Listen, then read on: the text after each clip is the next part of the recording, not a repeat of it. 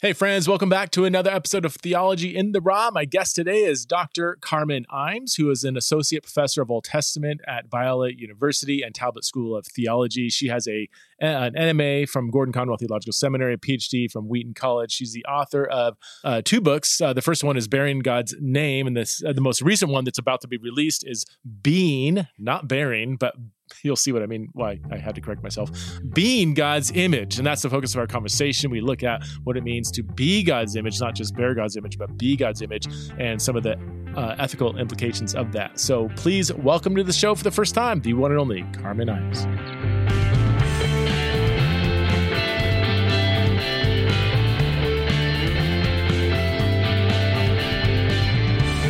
Carmen, thank you so much for coming on the podcast. I'm really excited. Well, as I said offline, I've not read your book. It actually might be out by the time people are listening to this podcast, but I'm so excited about the direction you're going in the book, what I think, just in talking to you about how not only understanding God's image, but also how do we use that to bring to bear on really important ethical topics today. So anyway, thank you for coming on the podcast. Yeah, thanks for having me on. It's good to finally meet you. Yeah, you too. I've known I've known of your name. Okay, a little backstory, because you notice different scholars, and stuff. And I noticed you were teaching at Prairie Bible College way up in Canada. In Alberta, yep. So I came really close to getting my first teaching job there back when I was searching for a teaching post, fresh out of my PhD, and I was getting denied by everybody. And they were one of the only ones that said, yeah, let's talk further. And then it was so funny. I don't know if I should say this publicly, but the guy who was about to hire me, he says, hey, here's what we offer, and I looked at it and I was just like, I'll take minimum wage. I just need a job, and the salary was remarkably lower than any other salary I've seen. And I noticed it was way up in a very cold area of Canada. I'm from Southern California. So I'm looking at this, and deep down I'm thinking, well, I'll take anything at this point, Yeah. But then the guy trying to hire me says, well, are you sure you don't have any questions about the salary? And I was like, well, this is a little lower than what I was thinking, but better pounding nails, I guess, But he's like, yeah, we're really trying to work on that or whatever. But I'm like, are you trying to talk about the job? They have increased their salary since you applied, probably. I was there for 4 wonderful years. And although the pay was not amazing, the community was amazing. And we actually really miss it. And we saw it as a missional place, like we had been missionaries for 15 years. So we were used to living frugally, and God provided a house for us. And we had a wonderful thrift store on campus that provided lots of clothing and other needed things at rock bottom prices. So we're just so thankful for our years at Prairie. It was a great experience. I got the sense of that, and that's, I don't know too many scholars that go into scholarship for the money. It's not why we do this, So yeah, I would take a rich community and a vibrant place of learning and teaching over, a higher paycheck. So that makes sense. And now you're at Biola. Let's go back. Just tell us really quickly, how did you get into scholarship? Was this something you were always passionate about, or what's the story behind that? I always loved to learn, and I always loved the Bible. But like many women who love to learn and love the Bible, I wasn't sure there was a place for me in it, right? I wasn't sure what does a woman do with this? And I hadn't seen it modeled. And so my sense of calling was to missions. And so my husband and I became missionaries. And while we were overseas in the Philippines, I started working on a master's degree. And it's just really clear that the academy is what I'm built for. I just love learning. I love books. I love the academic calendar. I love what happens in the classroom. I love what happens in the professor's office. And so our thought was that we would be missionaries for a good chunk of time. And then eventually I'd come back and teach missions maybe at a school. But we didn't stay overseas long enough to do such things. We were only there 2.5 years. So you don't become a missions prof with 2.5 years of field experience. And really, my love for scripture never went away. And over the years, I worked through my own understanding of what the scriptures teach about women's roles and came to the place where I really believed that God had gifted me to teach and was calling me to teach. And so So we dove right in, and I did my master's at Gordon Conwell Theological Seminary while I had little kiddos. I had 2 daughters when I started seminary, and then we had our son partway through. And so entering into the PhD, my kids ranged from 3 years old to 5th grade. And so it was a family endeavor to get me through the PhD at Wheaton College. But yeah, such a rich experience. Wow, that's awesome. That's awesome. And then now you're at Biola University, right? I am, yeah. And I've been here. This is my 2nd year here, and it's been a great experience. I think I've been most surprised at how similar it feels to Prairie, actually, culture-wise. I thought Southern California would be a far cry from the prairies of Alberta, but I find that my students are so similar, and namely, they love Jesus. They are eager to understand the scriptures, and they're very kind to each other and to me. And so it's just been a really warm and welcoming place. I wondered if Southern California would be like, my students would be too cool to talk to me, or I wouldn't be cool enough. Like I wasn't sure what to expect. I'm from Colorado.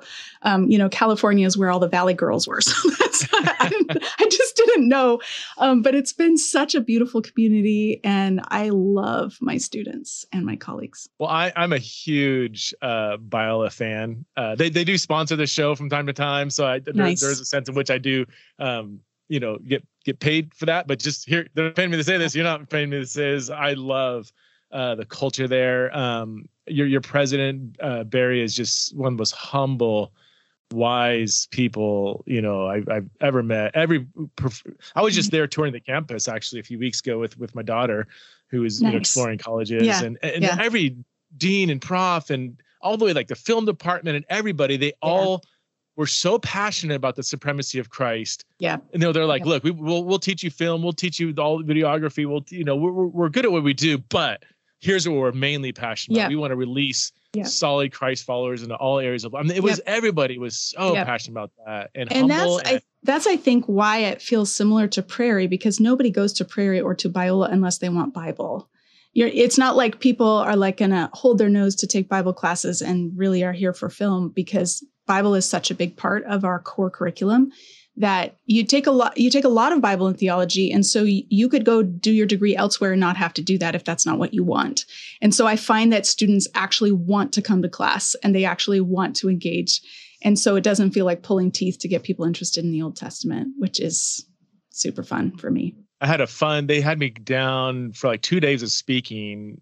Man, they ran me into the ground. I'll say that. It was morning to night nonstop. Oh, but interacting with such a wide range of students, all the way from like groups of students that didn't really feel like they fit, but they were. Yep. I was like, we want you here, all the way to like conservatives and more people just trying to figure out where they're at. And I loved it, man. I missed that the college age, where people were just on that part of their journey, where they're asking hard questions. I love that. I love it too. And that's what first planted the seed in me, was just all the hours I spent in my professors' offices when I was in college, asking them questions. And it wasn't always Bible questions. Sometimes it was, should I be dating this guy? Should we get married? How do I move into missions? Like there were lots of life questions and decision questions. And I felt like my professors were so kind to come alongside and mentor me through that. And I thought, boy, this is the best of both worlds, where there's a pastoral dimension to the job, and yet there's also the study and writing and teaching aspect to it. And I love both equally. I love office hours. Yesterday, I was the one tearing up during office hours, just hearing student stories and walking them through some hard things. A student could come and say, man, I just can't get this paper right. And we discover it's not about the paper. It's that this paper for him had become a question of whether he belonged in the academy. Like there was so much weight on the assignment. It wasn't just, how do I format it? But can I cut it? Am I enough? Do I have what it takes? And so being able to pivot the conversation to talking about what he has to offer the academy, and how sometimes the academy squeezes out all of those who are not sort of the typical student, cookie cutter student. And so just to be able to invite students from a wide spectrum of life experiences and viewpoints and social locations to come in because we want their voices and because they have a contribution to make, that's been so much fun. That's good. Oh, man. And so you said you have 2 kids? I have 3. 3 kids. Yeah. I don't know. I just want to acknowledge something that maybe, I guess, not to jump into the deep waters right now, but that men, especially in the debate about women in leadership and all that stuff, like, I did a PhD and my wife was home with our kids and I would go to the office 10, 12 hours a day. That was brutal. I loved every second of it, but it was one of the most difficult things I've ever done. Yeah. I can't imagine doing that hard enough as a father, but as a mother, I just, again, leaving aside all the debate, can we just step back and say that is profoundly remarkable that you would push through something that is intrinsically nearly impossible with little kid, the physical, mental, emotional, physiological just stress and yet you earned a PhD from Wheaton, which is not an easy school to earn a PhD. Yeah. So I think I would say, it's not a cakewalk for anybody, but the key is partnership and support, like finding support. And so for me and my husband, we have in each season, we've kind of redescribed what is life going to look like, who does the laundry, who does the grocery shopping, who helps the kids with their homework. And so there are certain things that only I can do, namely give birth and breastfeed. But actually, everything else can be done by either of us. And my husband is a wonderful father. And so we had a schedule during my PhD in which every 15-minute segment of the day was designated for something. And he was working a split shift, doing full-time mission work, doing admin and logistics for our mission organization, from early in the morning till late at night, but getting the kids ready and off to school, doing all the grocery shopping and the cleaning. While I was at the library, I would get up early, go to the library and work till 3. And then I'd come home, get the kids from school and be with them until bedtime. So we had a way of carving things up so that we're both fully engaged and fully involved. And so I agree with you. It would be absolutely impossible to do if you're doing everything by yourself, if you're doing all the traditional things that moms have done and none of plus all of the academic journey, but we carved things up in different ways. And by the time I started the PhD, my youngest was 3 years old. So we were out of the breastfeeding stage. Everything else was fair game for either of us to invest. And we just made sure that I had a chance to connect with every kid every day. So we had kind of a rotating system of time with mom, plus after school. My husband would make dinner and put it in the fridge, ready to go in the oven. He would prep it all so that when I got home, I could just focus on the kids and I didn't have to be cooking. I could just take what he prepared and stick it in the oven and focus on the kids and their homework and whatever. So I feel like it was a rich time for our family of all of us pulling in one direction.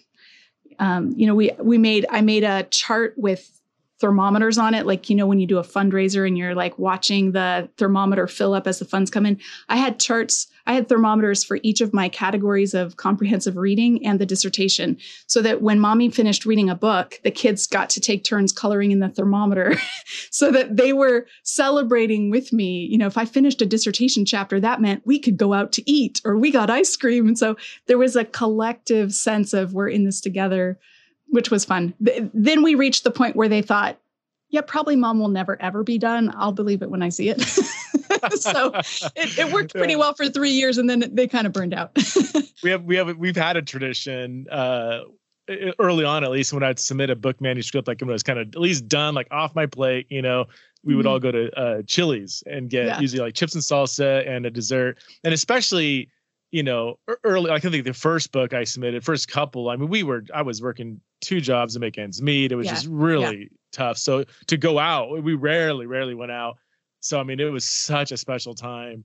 And now, I've written a few books and now it's Dad, have you written a book recently that we can go out again? It's it's kind of lost its excitement, but yeah, those are just fun ways to include the whole family and what can be challenging, times. And I would say my wife and I more recently, because now she works full time. Like she runs the organizations that so I feel like I work for her now, which is awesome. Mm-hmm. But now, so we've learned to do more, I guess, what you learned during your PhD, where it's like, we're on kind of zone defense, and there is no kind of, you do this, you do that. So if I do any laundry, I'm helping my husband out because he normally does it, right? He does all the shopping. I'm like, hey, hun, we're out of cream cheese. And he puts it on his list. Like, that's just, there's no verse in the Bible that says the woman has to do the grocery shopping. Oh, we should get into it. But I want to get into your book, because that would be a fun one to pursue. But okay, so your book, that again, I think this will, if I know the timing right, your book will be coming out probably in a week or so when people are listening to this. Awesome. Bearing God's Image. You're tackling one of the most talked about, I don't want to say complex, maybe it's complex, but like, what does it mean to bear God's image? And I love that you tease out all the practical implications of this. But let's start with, what does it mean to bear God's image? I know there's so I'll start with a correction. It's not, so my first book was Bearing God's Name. This one is Being God's Image. And so being rather than bearing, and there are lots and lots of people, like the majority of people who talk about the image of God, talk about bearing the image or talk about imaging God. But I actually start the book by trying to make what I hope is a strong case for why we should shift that language, because I believe that every human being is the image of God. It's not something we carry, which sort of makes it like an extra add-on that could be then taken away or dropped or lost. Yeah. The image of God is fundamentally who we are. To be human is to be the image of God. It can't be lost. It can't be diminished. It can't be destroyed. It's not defined by its function, although it's expressed in functions. I don't attach image to our capacities or to our function. So when people talk about imaging God, turning the word image into a verb, it makes it something we do rather than who we are.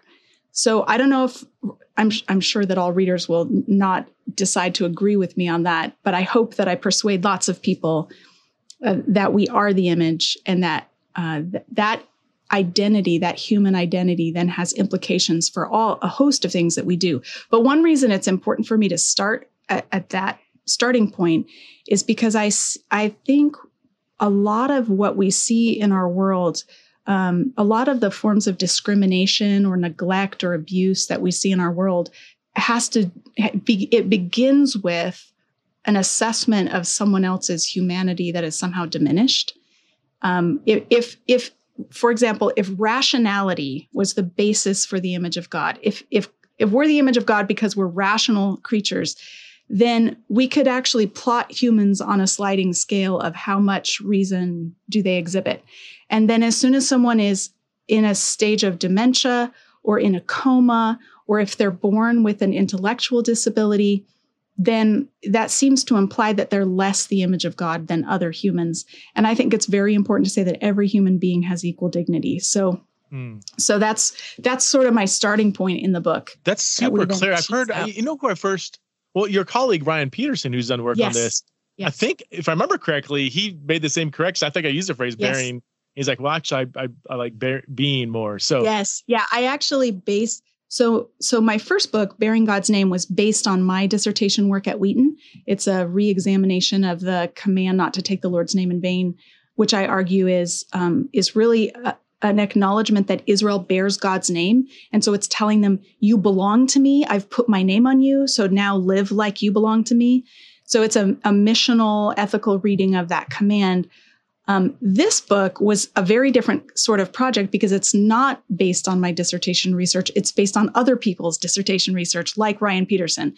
So he was actually my starting point for kind of clarifying or shifting the nuance to say, no, we are the image of God. That's our human identity. And so based on his work and the work of Richard Middleton, Kathy McDowell, John Kilner, others who wrote their dissertations on this topic, I've kind of assembled what I think is the best of each of their insights and then said, okay, given this foundation, now let's chase this through the rest of the Bible and then into the implications for behavior and for Christian ethics. I really liked Middleton's work. I read, I think most of it, of the ones you listed. The liberating image.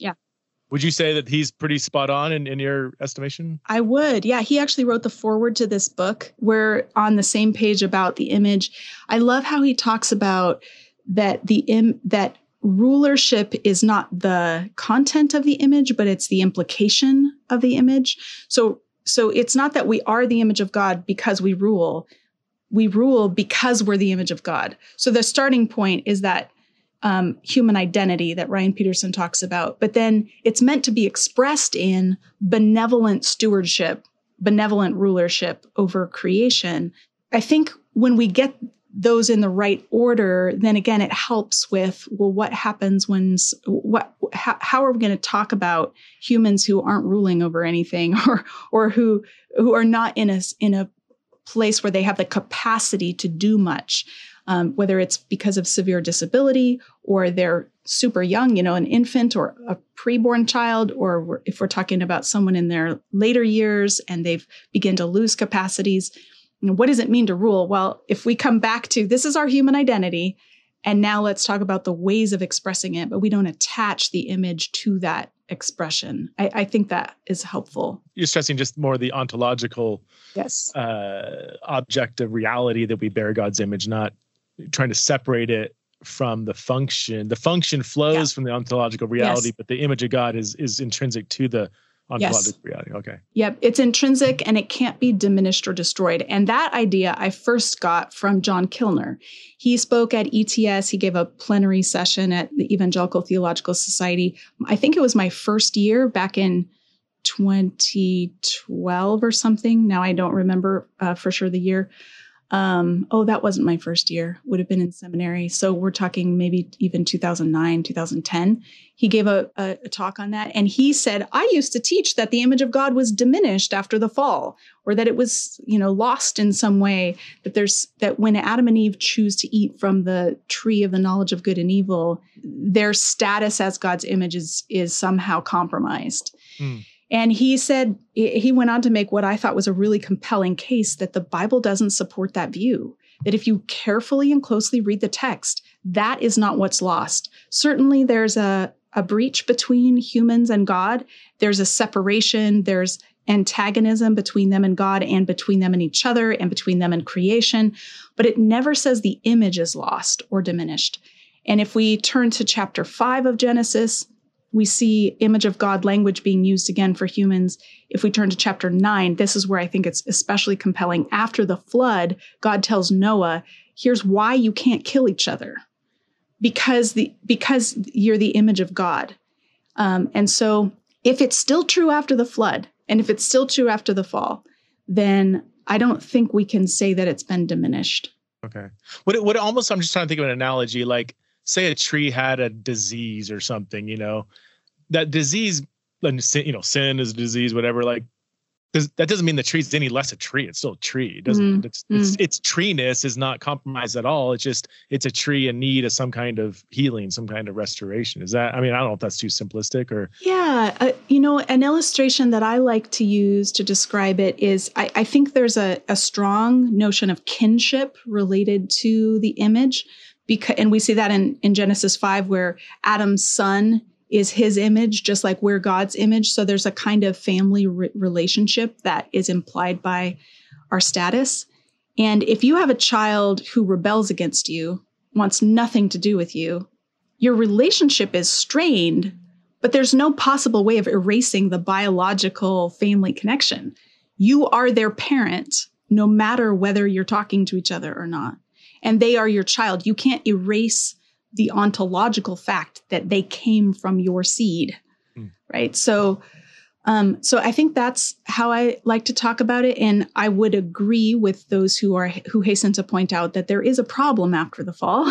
I agree that there's a problem and that there's brokenness. I would follow Haley Goranson Jacob has a wonderful book on glory in Paul.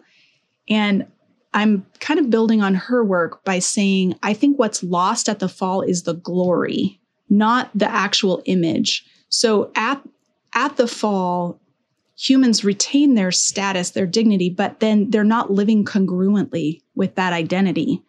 And when we don't live in congruence with our God-given identity, there's a loss of glory.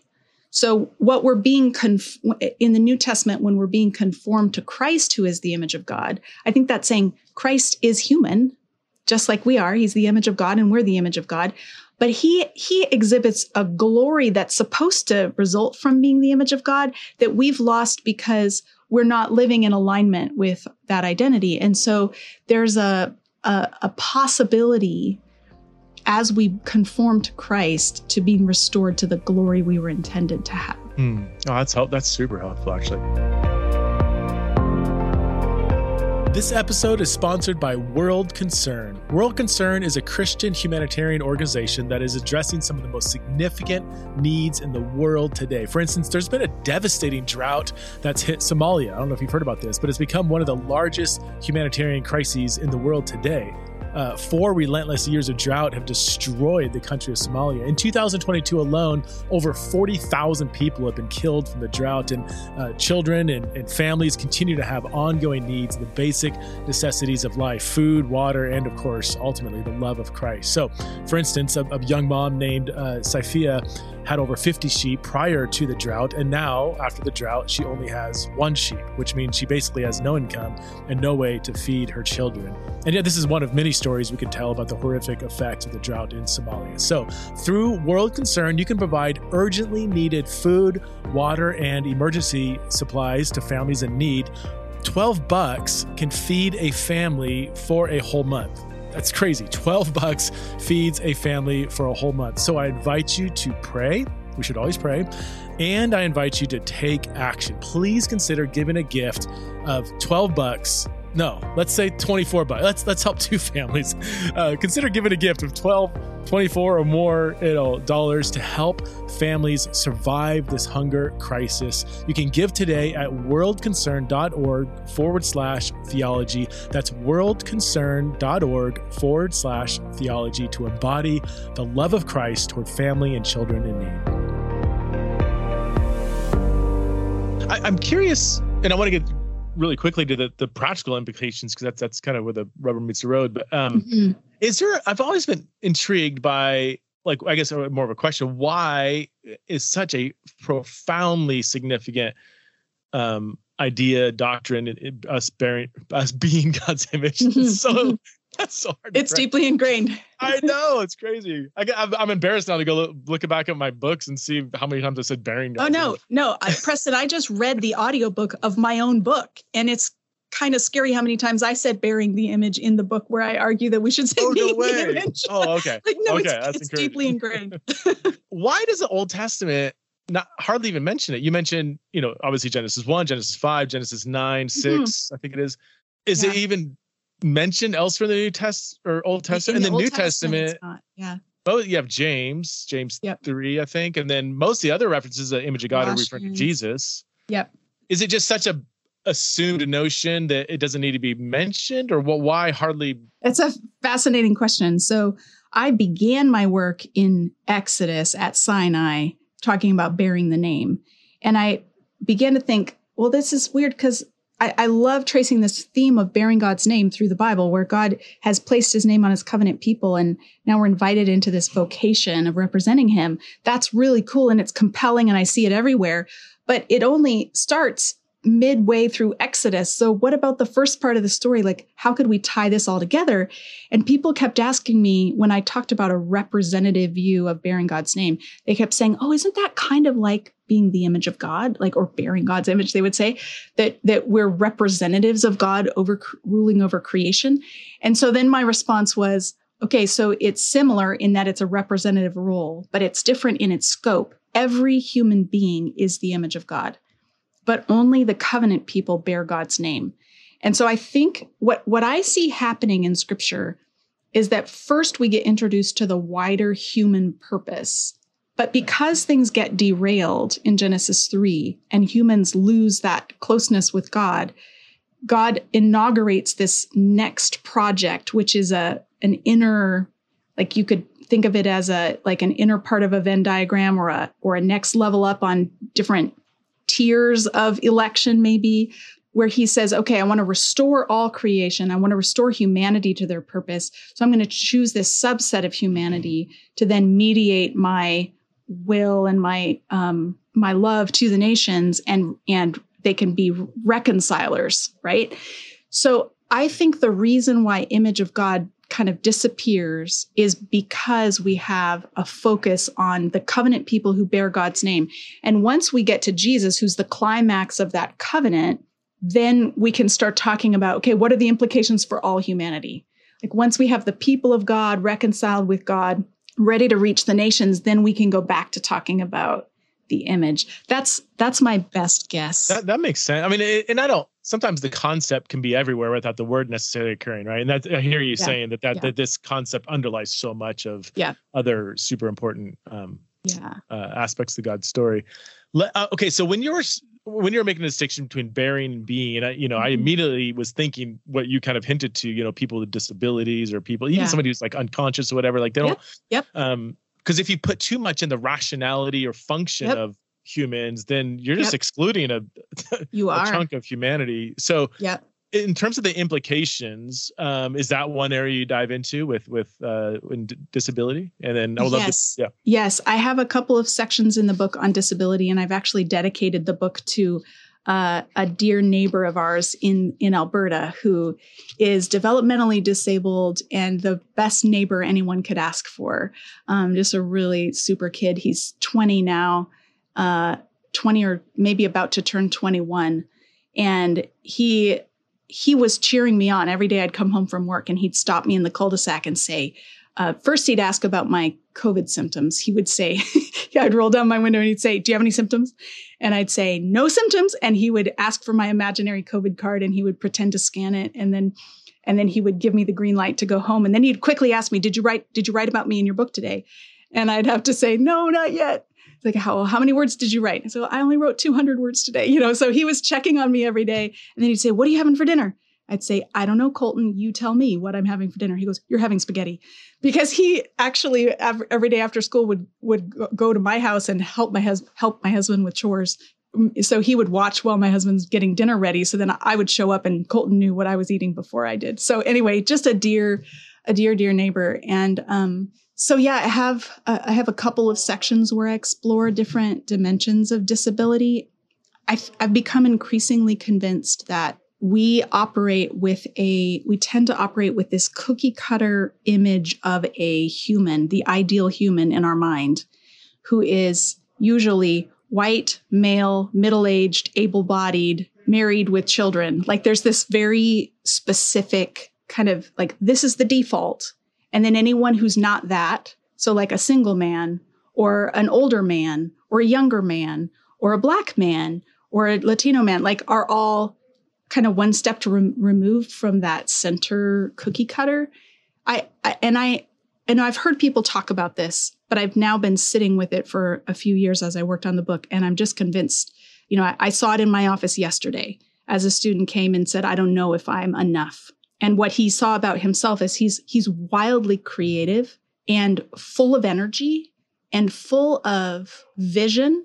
And when he looks at his male professors, he doesn't see that he can't map himself onto who they are or what they are. And so then he kind of self-selects, like, I guess I don't belong here. Wow. And maybe I should go into theater where the things that I naturally am are welcomed instead of sort of sidelined, or there's not really a place for it here. And so I'm convinced that we have been deeply affected by this cookie cutter idea. Descartes, I'm not a philosopher, so I'm just dabbling here, but it's Descartes who said, I think, therefore I am. And I'm just so convinced that's not biblical. Mm. We don't exist. We aren't ontologically or existentially here because we think. We're here because God made us his image. Our identity is grounded in what God says about us or who God says we are, not in some kind of self-determination that happens when our neurons are firing. Because then the moment that your neurons don't fire as rapidly as other people want them to, or in the same ways that other people, then you don't fit. Man, I love to drill down into that. How do we change that perception? Or because here you have, these, like you said, like these male rational teachers, super smart. Mm-hmm. and I mean, I know the Biola professors are like in shape, they're like these totally from whom I've learned so much. Oh, right? Yeah. Well, in my neck, well, just to clarify, no fault, not like they're doing anything, but like that could unintentionally, if the people who are up front happen to be kind of more this cookie cutter. Again, I've nothing against, I'm not saying anything.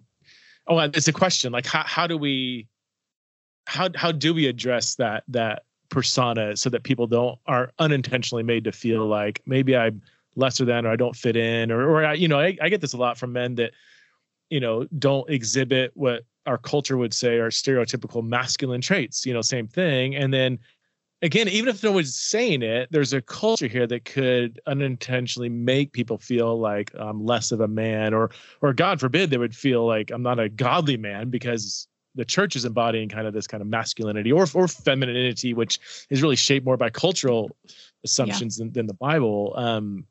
Yep. Yeah. I mean, who does do the grocery shopping? Who does do the laundry? Like we've lived that reality, and my husband has had to wrestle with, well, what do you do about play dates when, your kids want to get together, and normally it's like the moms will chat while the kids play. It's like, well, what do you do now? And I think there are some really practical, deliberate things that we can do to help widen the net and help people to know that their voices matter.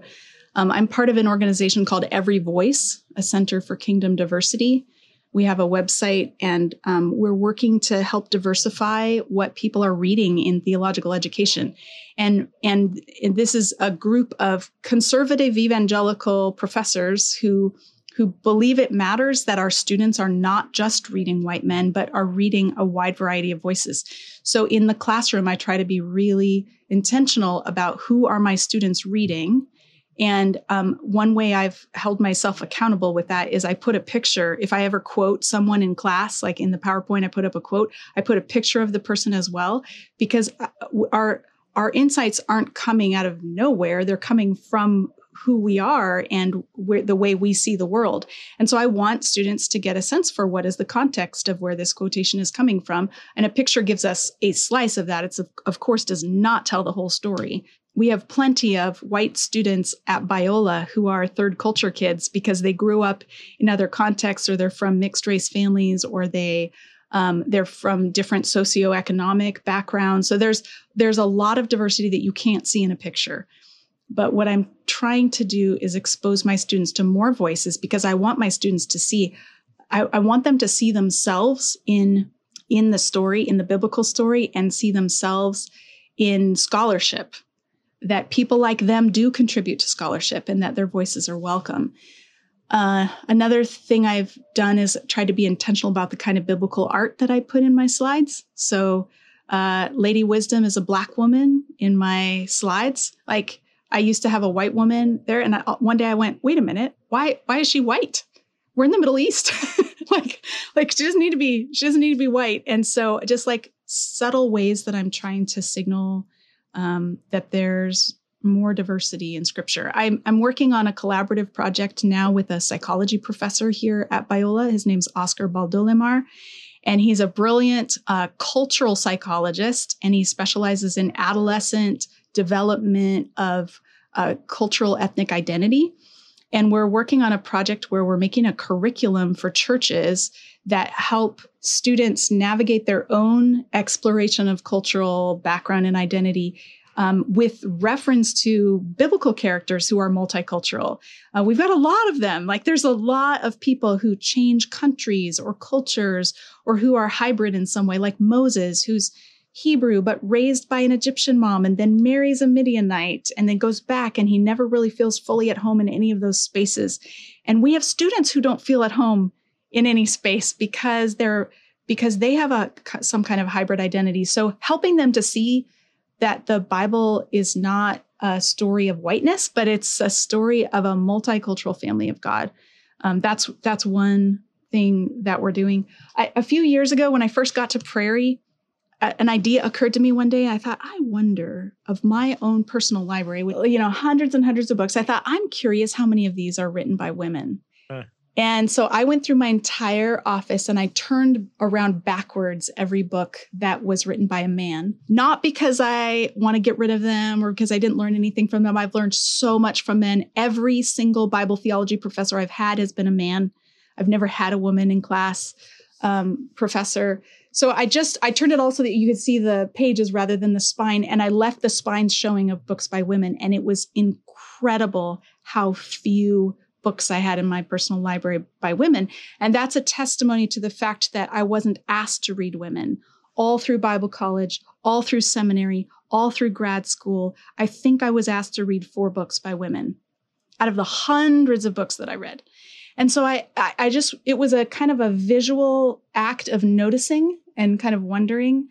And so now I've been working really hard to diversify my library because what I'm collecting, then it impacts what I'm reading, which impacts what I'm sharing with students.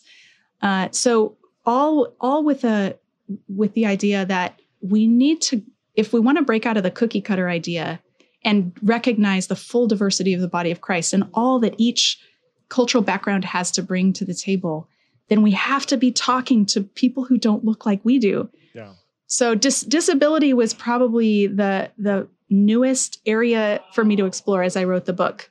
I hadn't collected any books up until that point written by or for disabled people or about the Bible from a disability perspective. And so that's where I started to dive in. And I was like, wow, there's so much here that I haven't thought about before. Who did you read? I'm curious. I've been dabbling a little bit too. Yeah. So Bethany McKinney Fox's book, Disability in the Way of Jesus, was my entry point. And that book was just so profound. The first chapter alone was worth the price of the book.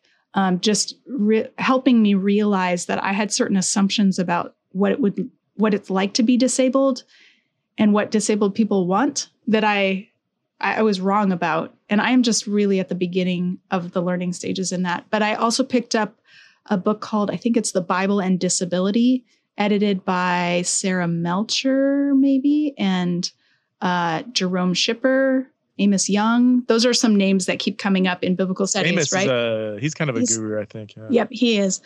And that book is like a 1-volume, it's Biola University Press, 1-volume commentary in which every chapter is about a different part of the Bible and kind of surveying what do we see about disability in this book of the Bible. And so I haven't read it from cover to cover, but as I'm working on projects, I'll look or have students look to see, okay, what do we need to know in this book about like what's happening here that we might not be noticing if we're not coming from a place of kind of acknowledged or diagnosed disability. I host this conference every year called Exiles in Babylon. We tackle kind of 4 or 5 different topics in like 3-hour chunks, and one of the ones we did this year was disability in the church. And it was so fun. A lot of people admitted to me that they said, look, coming into this, that was the one I was least excited about. And it was, I think, hands down, everybody said that was the most impactful. Like they were like, I did not, this opened my eyes up to things I've never thought about. And it's just a topic I like you, I'm just probably a couple years in kind of thinking and rethinking and reading and talking and stuff. And it's just like my learning curve is just being really bent upwards. But so what are some other ethical areas you deal with? Oh, and by the way, I know you're on a bit of a time crunch. You just give me maybe a peace sign when you got like 2 more minutes, and I'll try to land the plane for you. If that's okay, is that the best way to? That's fine. Okay. Yep. So I talk about race and race relations. I talk about disability. I talk about age, a bit about ageism. I talk about vocation, and not just in the sense of the ideal choosing what you want to do with your life, but what happens when you can't work. I tell a story about a season of underemployment for my husband that was really demoralizing. And I just heard from a reader yesterday that part of that chapter really ministered to him. So I talk about gender roles and how, what does the Bible say about this, and ground things. Since the subtitle of the book is Why Creation Still Matters, I spend quite a bit of time in the first few chapters of Genesis showing how it's our human embodiment that qualifies us to be the image of God, and that our bodies matter. Our sexed embodiment matters, male and female. And then that there's this partnership, an inherent partnership in chapters 1 and 2, where both are the image of God. Male and female are both the image of God, and we are both told to rule. And there's no hierarchy, as I see it, in chapters 1 and 2. It's not as though, Adam is made before Eve in chapter 2, but that priority of timing doesn't seem to imply a priority of authority. The first time we see a deliberate or explicit hierarchy is in chapter 3 after the fall. And so I kind of tease that out. What would it look like if we took seriously the need to conform to God's vision for gendered partnership in doing the work he's laid out for humans to do? I talk about marital status a bit, and interact with the work of Wes Hill a bit. And in that section, as I talk about singleness and the image, do we have to be married and having babies to be the image of God? And the answer to that is no. I think, male-female dissimilarity is a prerequisite for procreation, but I don't think procreation is the essence of the image of God, because even animals are male and female and supposed to be fruitful and multiply in chapter 1. So I don't think that's a necessary entailment of being the image.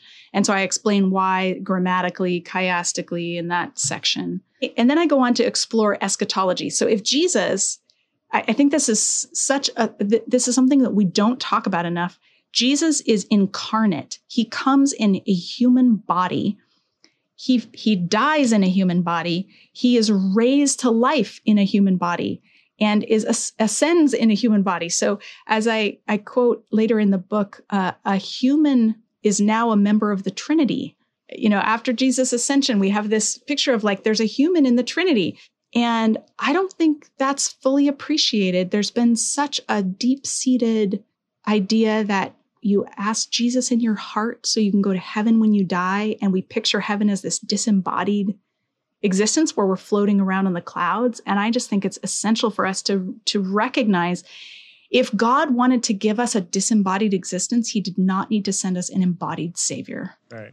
He sends us Jesus in a body, and Jesus still has his body. And we're looking forward to new creation, not the obliteration of creation, but the restoration of creation, in which our embodied selves have a role to play.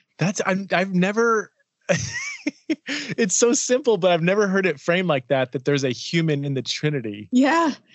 And I know people are like, yeah, but he's God. Well, yeah. He's also 100% human, right? And that's the Orthodox Christian view is 100% deity doesn't detract from his humanity at all. So we do have human in the, however you want to slice it, we have a human in the Trinity. It just sounds jarring to even say, but such a strong theme in scripture with so many implications. And do you feel like in our society, even in the church, we kind of don't appreciate the theological necessity of embodiment? Or we absolutely don't. We don't, because I've seen it in conversations with young people. You talk about resurrection and they kind of look at you funny, like, well, yeah, I believe Jesus rose from the dead.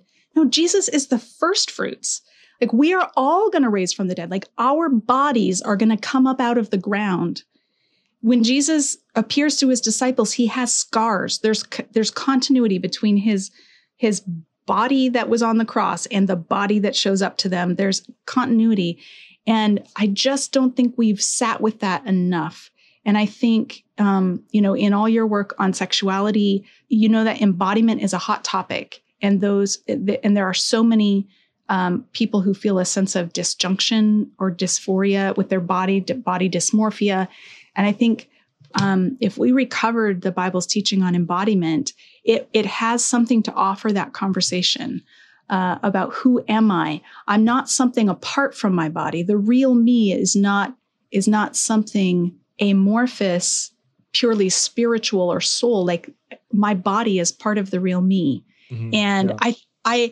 I hadn't really thought through that implication as I was writing. It's hit me more after the implications for our current cultural moment. But I would say while I was writing, we were going through the pandemic and everything was on Zoom.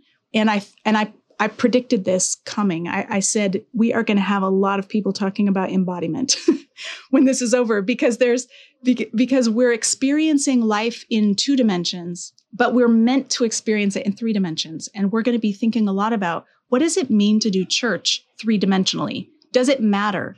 Can I just log on to YouTube and watch a pastor preach? If church is all about hearing a sermon, I can do that from my living room. Is there something more? Is there something 3-dimensional that's essential about being the church? And so I kind of explore and press into that a bit in the book. This is something that I appreciate with more liturgical kinds of churches. I had a friend of mine who went from like non-denominational evangelical to Eastern Orthodox. And that was one thing he said. One of the huge selling points, one of the many in his mind, is that the Eastern Church really takes seriously the holistic nature of embodiment. I mean, when you go into a service, evangelicals like, where's the 45-minute exegetical sermon? How come it's just a homily? And the Orthodox people are saying, well, where's the incense? Where's the taste, the touch? Where are the candles? But it's all designed. It's not reducing humanity to rationality, which Orthodox people would say evangelicalism does. They're trying to say when you experience community and the table, like it's a whole bodied experience, touch, taste, smell, sounds, feelings. And I think that's so important for evangelicals to recover in some sense, that we need to think more holistically about our bodies. And Bethany McKinney Fox talks about that in her book on disability, that when we have a purely rational church service, people with disabilities are excluded because they can't track with a 3-point complex 45-minute sermon, but they're there to worship Jesus. And there are ways to worship and be the body of Christ that are simpler. And so they've actually completely restructured their services around more participatory models. So we get up and walk around, we draw things, we carry things, we hear things, we smell things. Like there's a lot more to our gathering than just receiving information. And I think we could do more of that in the evangelical world. Yeah, absolutely. Absolutely. Well, Carmen, I don't want to get an angry email from your dean saying I can't go on the podcast. And We're supposed to be a faculty meeting. Miss half your meeting. But man, so Being God's Image is your latest book, your first book, which draws on your dissertation, right? Bearing God's Name, Why Sinai Still Matters, from IVP. So thank you so much for the conversation. Wish we can go longer. Where can people find your work? I know you have a website on Biola's website. Do you have a separate website you can point people to? I have a blog on Blogspot, carmenjoyimes.blogspot.com. I'm on YouTube. I have my own channel. I release videos every Tuesday. We're recording this on a Tuesday, so it's Torah Tuesday today. Yeah. I'm working my way through Exodus and kind of, going slow and showing insights as I work on a commentary on Exodus. And I'm on Twitter and Facebook. People can easily find me there. I have a lot to say. Well, keep saying it, Carmen. It was a joy talking to you, and many blessings on your life ministry. Yeah, thank you, Preston, for having me. It's great to talk.